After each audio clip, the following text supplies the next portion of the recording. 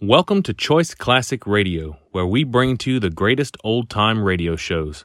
Like us on Facebook, subscribe to us on YouTube, and thank you for donating at choiceclassicradio.com. The story you are about to hear is true. The names have been changed to protect the innocent. Fatima Cigarettes. Best of all, king-size cigarettes brings you Dragnet.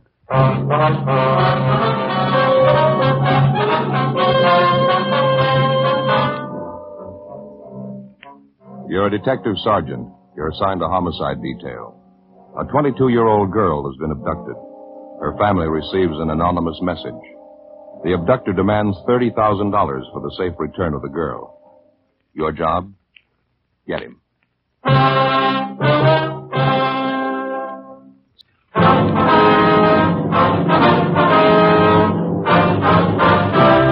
Dragnet, the documented drama of an actual crime. For the next 30 minutes, in cooperation with the Los Angeles Police Department, you will travel step by step on the side of the law through an actual case transcribed from official police files. From beginning to end, from crime to punishment, Dragnet is the story of your police force in action. It was Tuesday, October 18th. It was cloudy in Los Angeles. We were working the early morning watch out of homicide. My partner's Ben Romero. The boss is Thad Brown, chief of detectives. My name's Friday. I was on the way back from the stats office, and it was 3:26 a.m. when I got to room 42. Homicide. Hi, Brian. Hi. Got those mugshots you wanted, Joe. Here you go. Oh, thank you. The captain leave yet? Yeah, waiting for me in the garage. You call back? I'm going to right now, yeah. Okay. I guess I better hustle it. See you out there, huh? Right, Brian.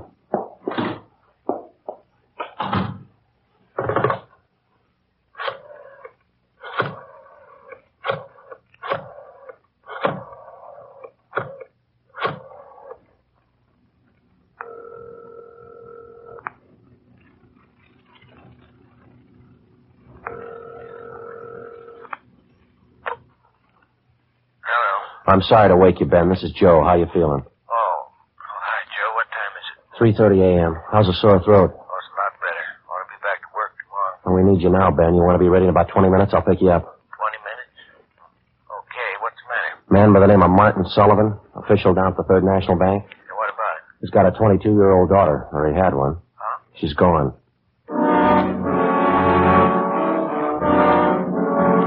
Less than 14 hours before, at 1 o'clock the previous afternoon, Judith Sullivan was last seen driving off in a car with a man who'd represented himself as a friend of her father's.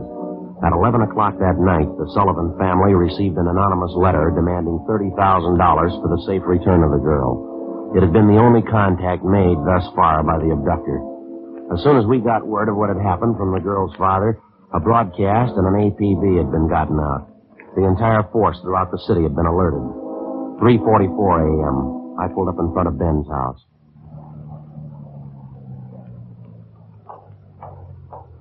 Good morning. Hi. You made good time. Where are we headed? The Sullivan home out on Castro Boulevard. Thad Brown's out there now with Brian. Any leads to go on? No, not so far. The girl disappeared a little before 1 o'clock yesterday afternoon. Note from the abductor came through last night. They're asking $30,000. Oh, I don't get it. Sullivan hasn't got that kind of money. Yeah, I know that. Poor guy's almost out of his mind. Mrs. Sullivan, too, they're all broken up. Well, fill me in. How'd it happen?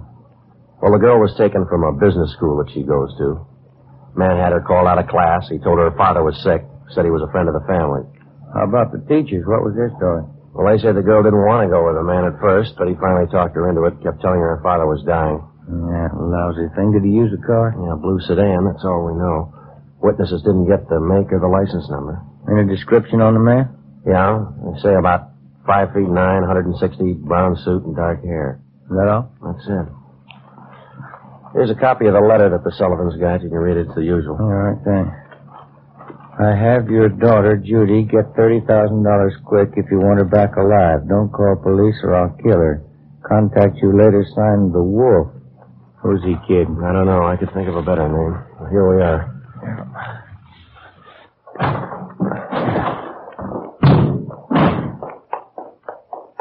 Who's got the original note, Joe? The crime lab. They're checking it for prints and handwriting.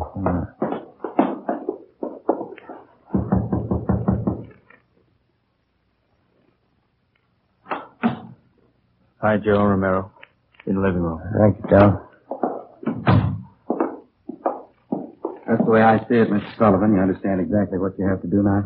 Yes, I'll do as you say. All right, sir. Here are the two men who will help you. Sergeant Friday and Romero, Central Homicide. All right, Mr. Sullivan.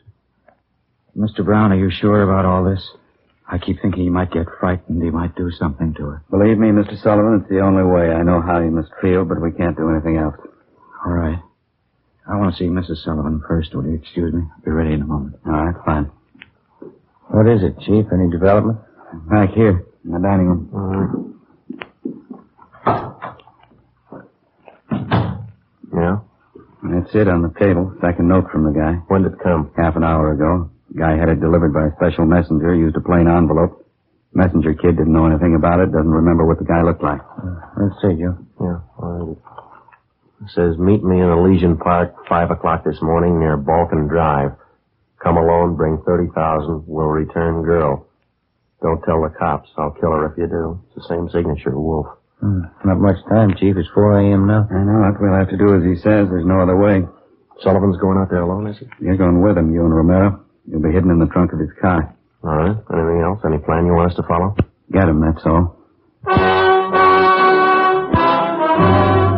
4:15 a.m. Ben and I went out back to the garage where Mr. Sullivan's car was parked. We jammed ourselves into the trunk compartment, and Brian closed the door on us. The latch was rigged so that we could push open the door from the inside. A few minutes later, Mr. Sullivan came out, got in the car, and we drove off.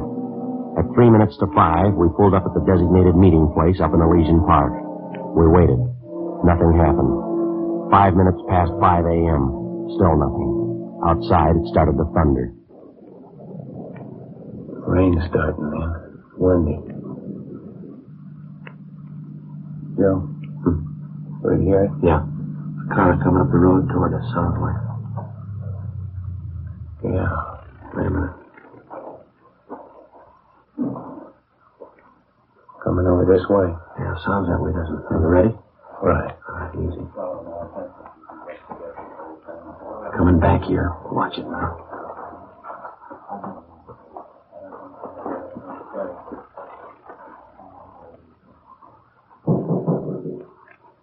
Friday? Romero? Chief, is that you? Yeah, come on out. Meeting's off. That's a break. It's in my leg. Mr. Sullivan, you want to drive back home? We'll contact you there. Yes, sir, all right. Come on. Let's get over to the car.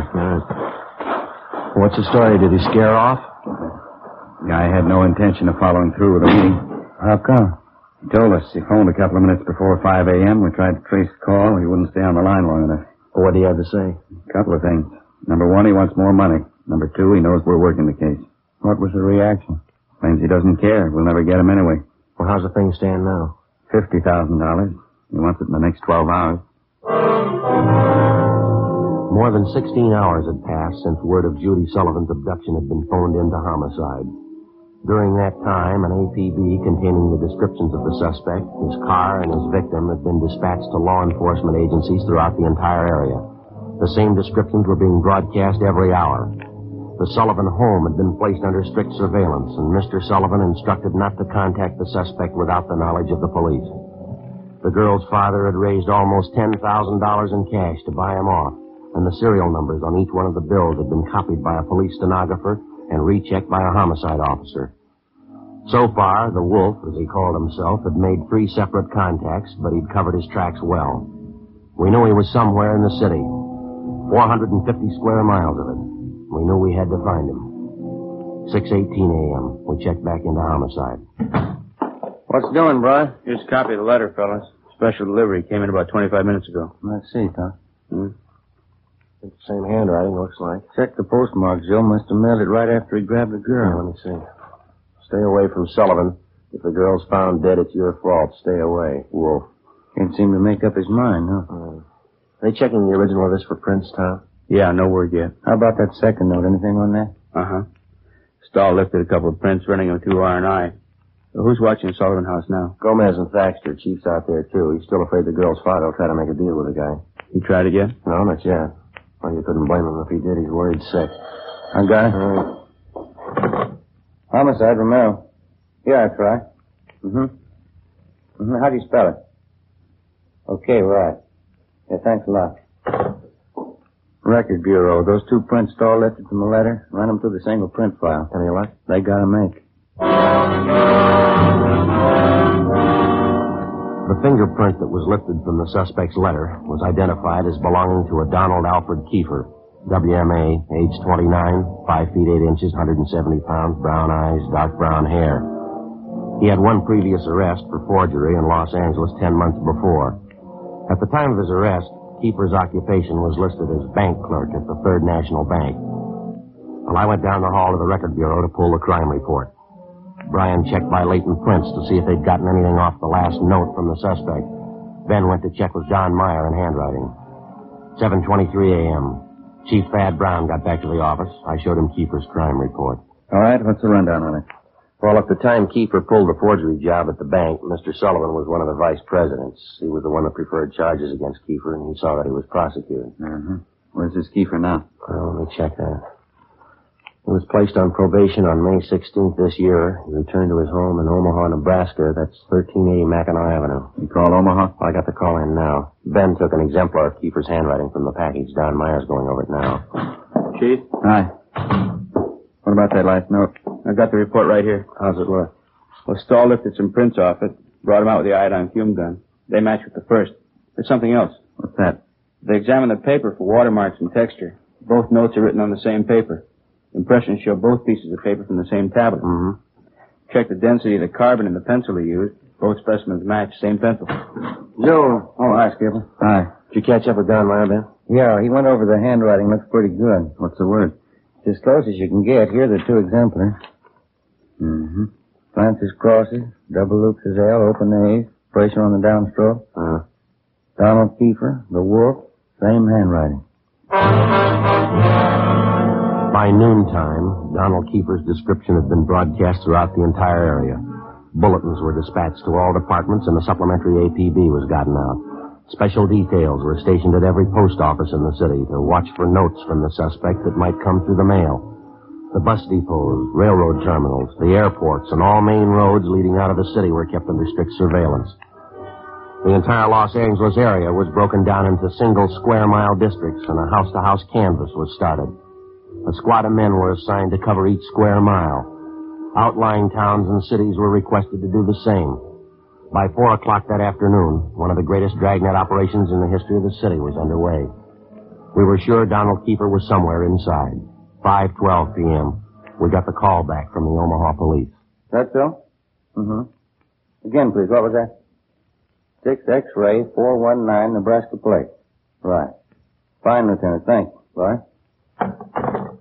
They made the car? That and a lot more. The Omaha cops are looking for Kiefer, too. They want him for a robbery there 2 months ago. He used a stolen blue sedan in the robbery. 1939 model, Nebraska plate, 6 X-ray 419.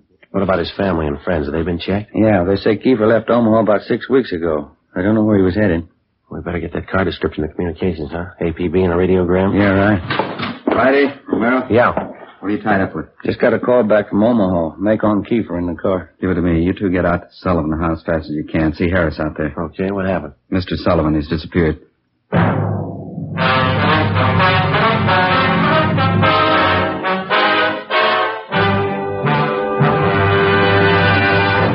You are listening to Dragnet, authentic stories of your police force in action.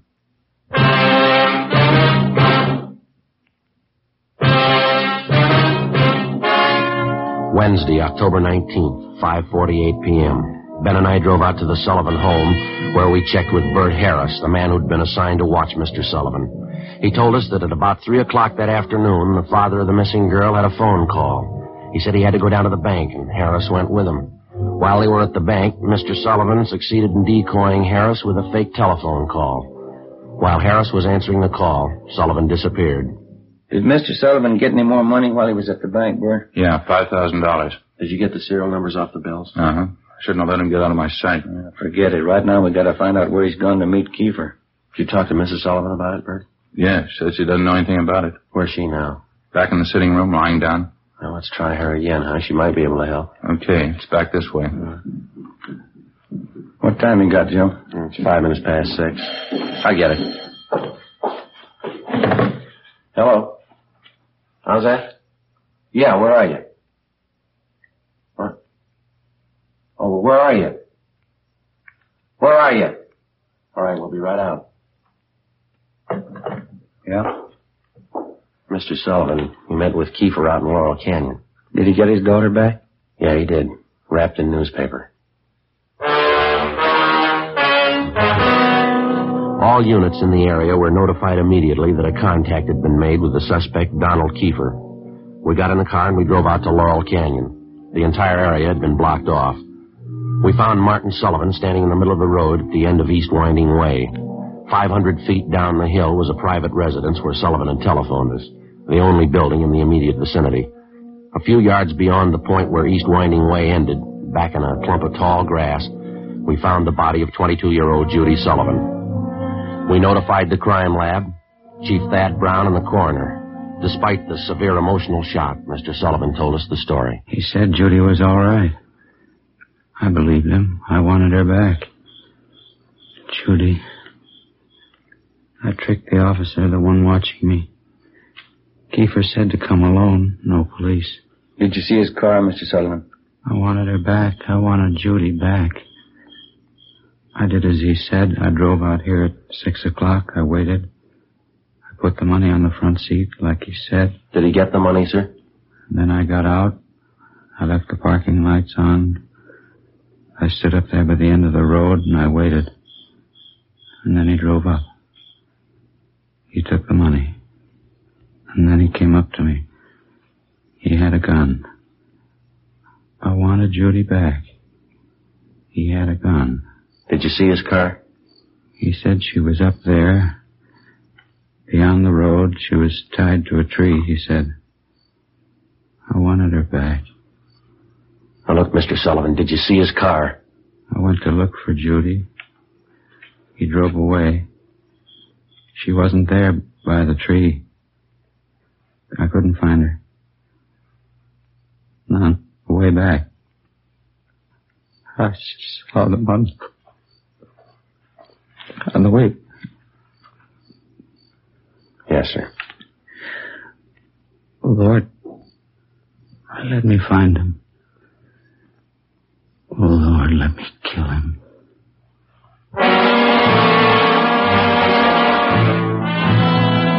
Before he collapsed completely, we showed the dead girl's father a picture of Donald Kiefer, and he identified him definitely. The information was immediately relayed back to Central Division and rebroadcast over our entire radio system. Teletypes were dispatched to sheriff's offices and communications sent to law enforcement agencies throughout the country. 9:52 p.m. The house-to-house search was intensified. The Dragnet operation in which we hoped to trap the killer was drawing slowly inward. A few minutes before midnight, Ben and I drove back downtown to the crime lab to check with Lieutenant Lee Jones. Hey, fellas, come on back. Anything yet, Lee? Just checking over these towels here. Found them wrapped around the girl's body inside the papers. Funny thing about them. What's that? All yesterday's papers. Every story about the girl's disappearance has been clipped out. Uh-huh.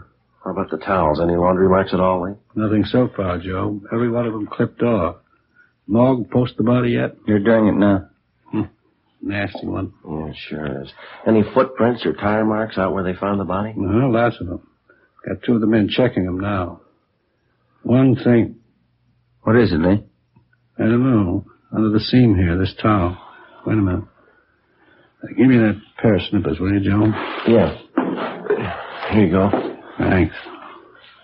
Press back under the seam here. There. That's one tag he missed. Yeah, can you read the marking? Greenway Apartments, Los Angeles.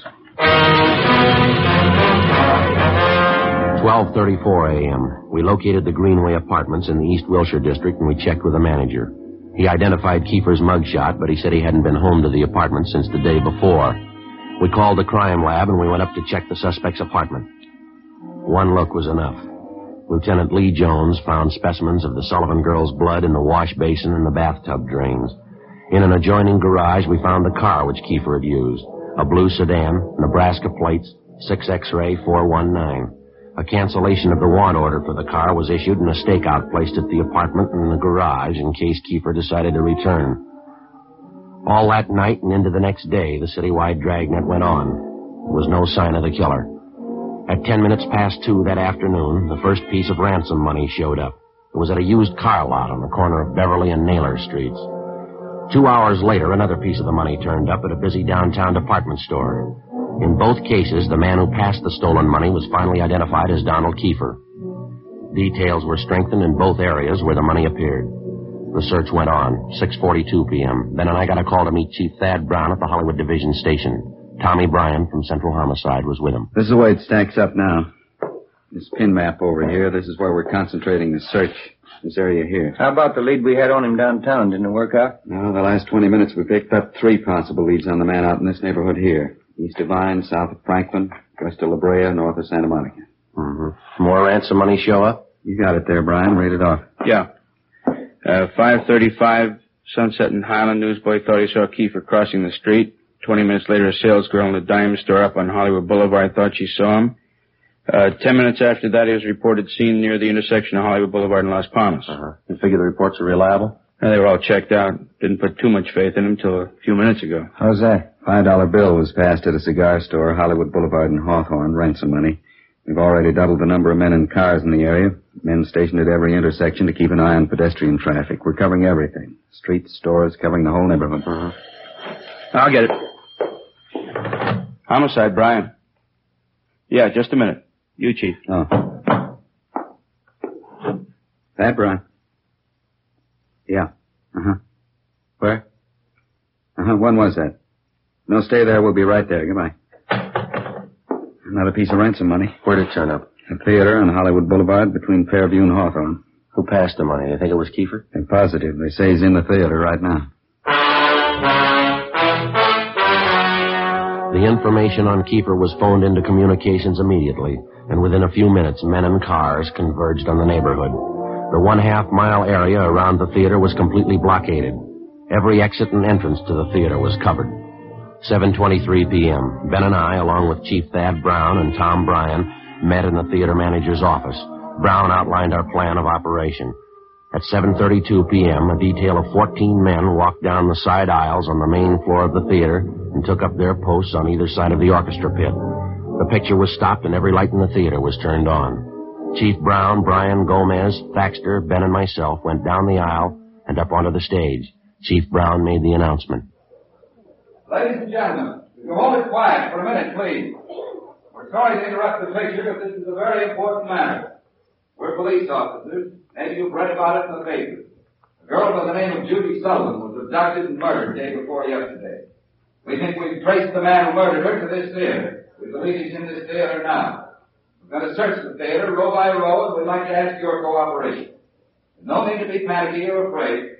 Those who wish to leave now may do so. Leave by the main entrance. Each one of you will be checked as you go out the door. For the benefit of the man we're looking for, don't try to escape. Every exit is covered. The entire area is blockaded. Don't place any more lives in jeopardy. All right, now... Hey! Hey, right there! There he goes! There! Outside exit! Come on, Ben. Joe, he went down the alley heading to the basement. Backstage, Joe. We can make it from here. All right, come on. Through here. Down here. Right with you. In here.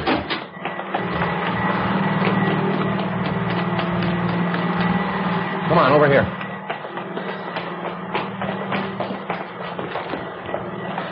Air conditioning unit for the theater. Yeah.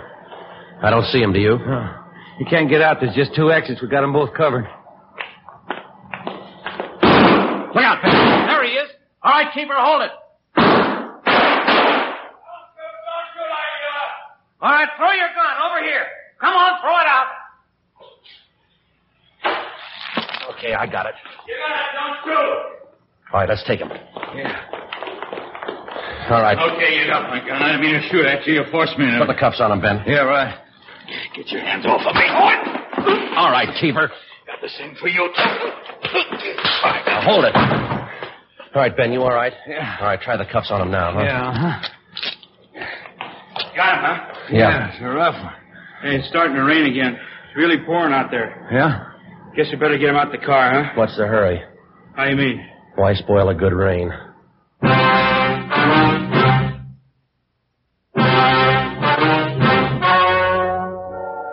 The story you have just heard was true. The names were changed to protect the innocent. On January 19th, trial was held in Superior Court, Department 87, City and County of Los Angeles, State of California. In a moment, the results of that trial.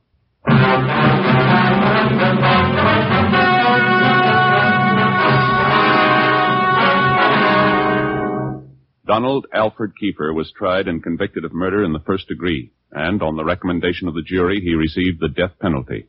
He was executed in the lethal gas chamber at the State Penitentiary, San Quentin, California.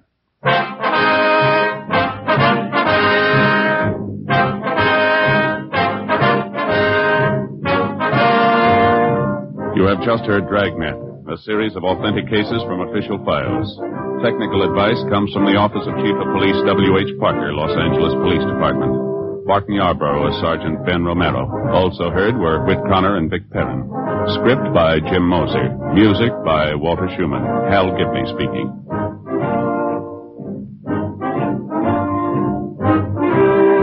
Fatima Cigarettes, best of all king-size cigarettes, has brought you Dragnet, transcribed from Los Angeles.